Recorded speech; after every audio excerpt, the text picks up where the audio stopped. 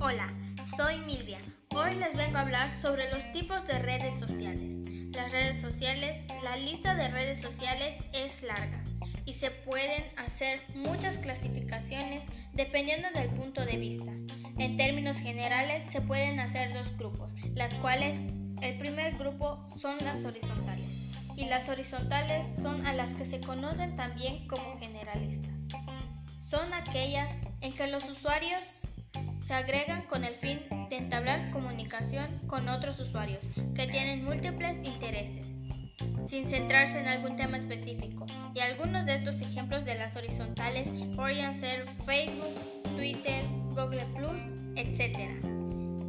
Y el segundo grupo son las verticales, y en estas son aquellas cuyo objetivo establece comunicación con otros usuarios, pero en torno a un tema específico y de interés para todos los usuarios.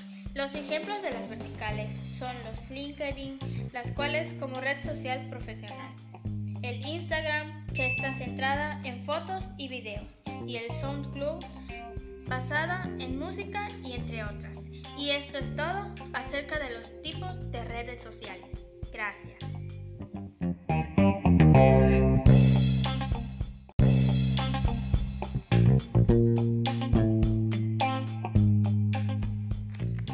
Hola, soy Milvia. Hoy les vengo a hablar sobre los tipos de redes sociales. Las redes sociales, la lista de redes sociales es larga y se pueden hacer muchas clasificaciones dependiendo del punto de vista. En términos generales se pueden hacer dos grupos, las cuales el primer grupo son las horizontales y las horizontales son a las que se conocen también como generalistas. Son aquellas en que los usuarios se agregan con el fin de entablar comunicación con otros usuarios que tienen múltiples intereses, sin centrarse en algún tema específico. Y algunos de estos ejemplos de las horizontales podrían ser Facebook, Twitter, Google+, etc. Y el segundo grupo son las verticales, y en estas son aquellas cuyo objetivo establece comunicación con otros usuarios, pero en torno a un tema específico y de interés para todos los usuarios. Los ejemplos de las verticales son los LinkedIn, las cuales como red social profesional, el Instagram, que está centrada en fotos y videos, y el SoundCloud, basada en música y entre otras. Y esto es todo acerca de los tipos de redes sociales. Gracias.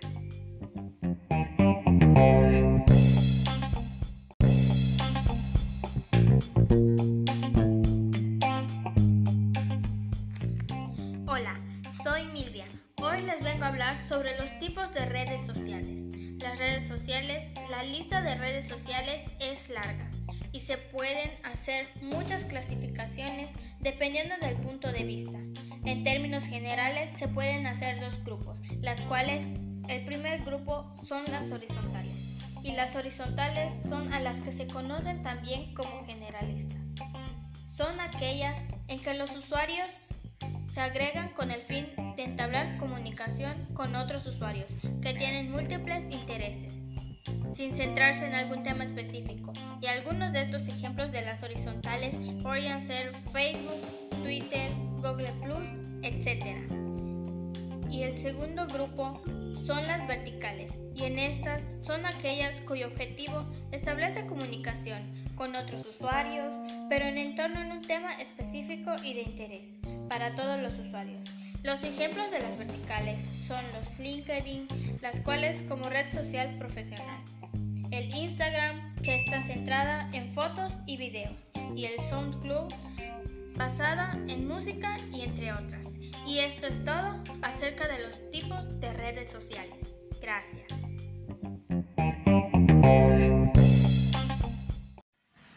Hola, ¿qué tal amigos? Espero que tengan un buen día.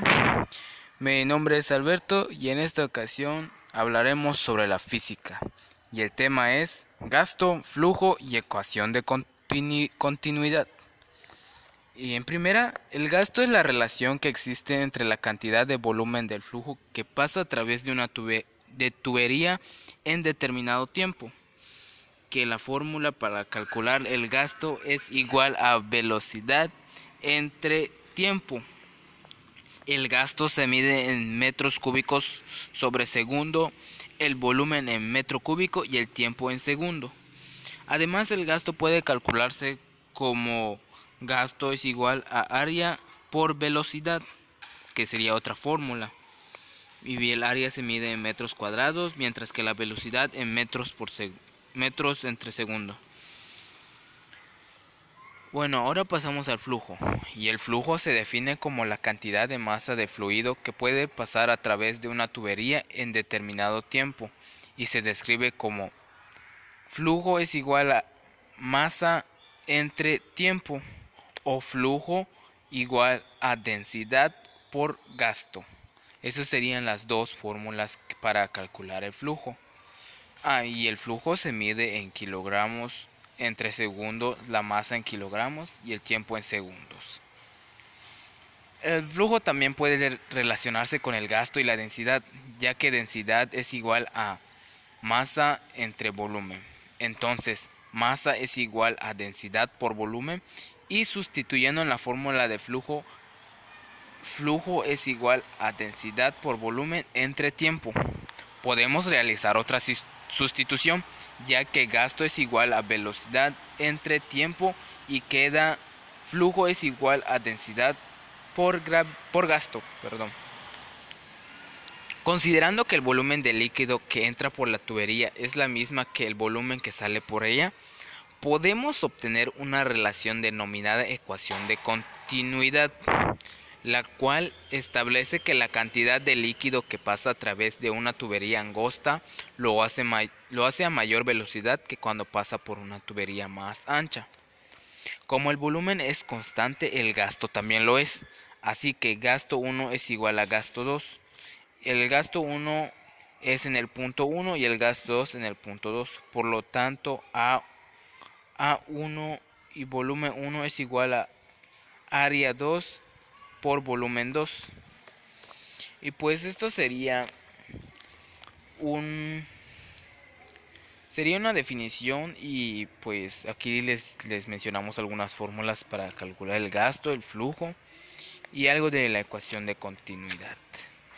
Y es así como les explicamos un poco acerca del gasto, flujo y ecuación de continuidad. Muchas gracias y espero que les sirva de mucha ayuda.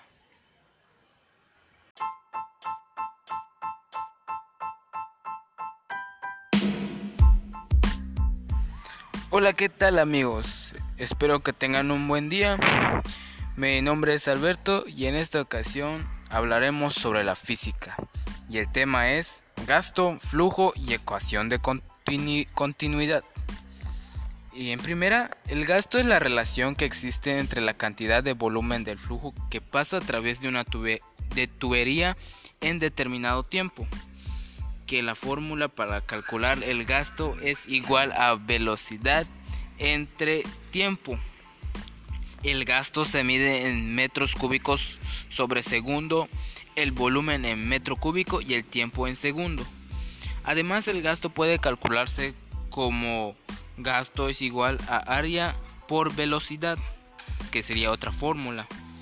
Y el área se mide en metros cuadrados, mientras que la velocidad en metros entre segundo.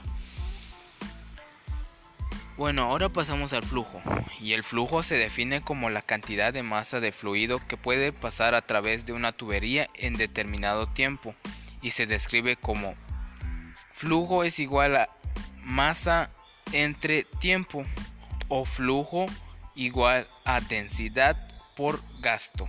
Esas serían las dos fórmulas para calcular el flujo. Y el flujo se mide en kilogramos entre segundos, la masa en kilogramos y el tiempo en segundos. El flujo también puede relacionarse con el gasto y la densidad, ya que densidad es igual a masa entre volumen. Entonces, masa es igual a densidad por volumen, y sustituyendo en la fórmula de flujo, flujo es igual a densidad por volumen entre tiempo. Podemos realizar otra sustitución, ya que gasto es igual a velocidad entre tiempo y queda flujo es igual a densidad por gasto, perdón.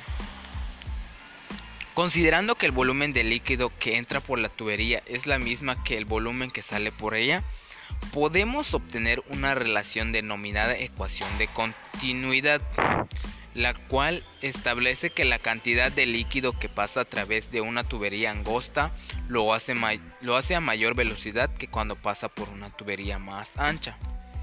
Como el volumen es constante, el gasto también lo es, así que gasto 1 es igual a gasto 2. El gasto 1 es en el punto 1 y el gasto 2 en el punto 2. Por lo tanto, A1 y volumen 1 es igual a área 2 por volumen 2. Y pues esto sería una definición, y pues aquí les mencionamos algunas fórmulas para calcular el gasto, el flujo y algo de la ecuación de continuidad. Y es así como les explicamos un poco acerca del gasto, flujo y ecuación de continuidad. Muchas gracias y espero que les sirva de mucha ayuda.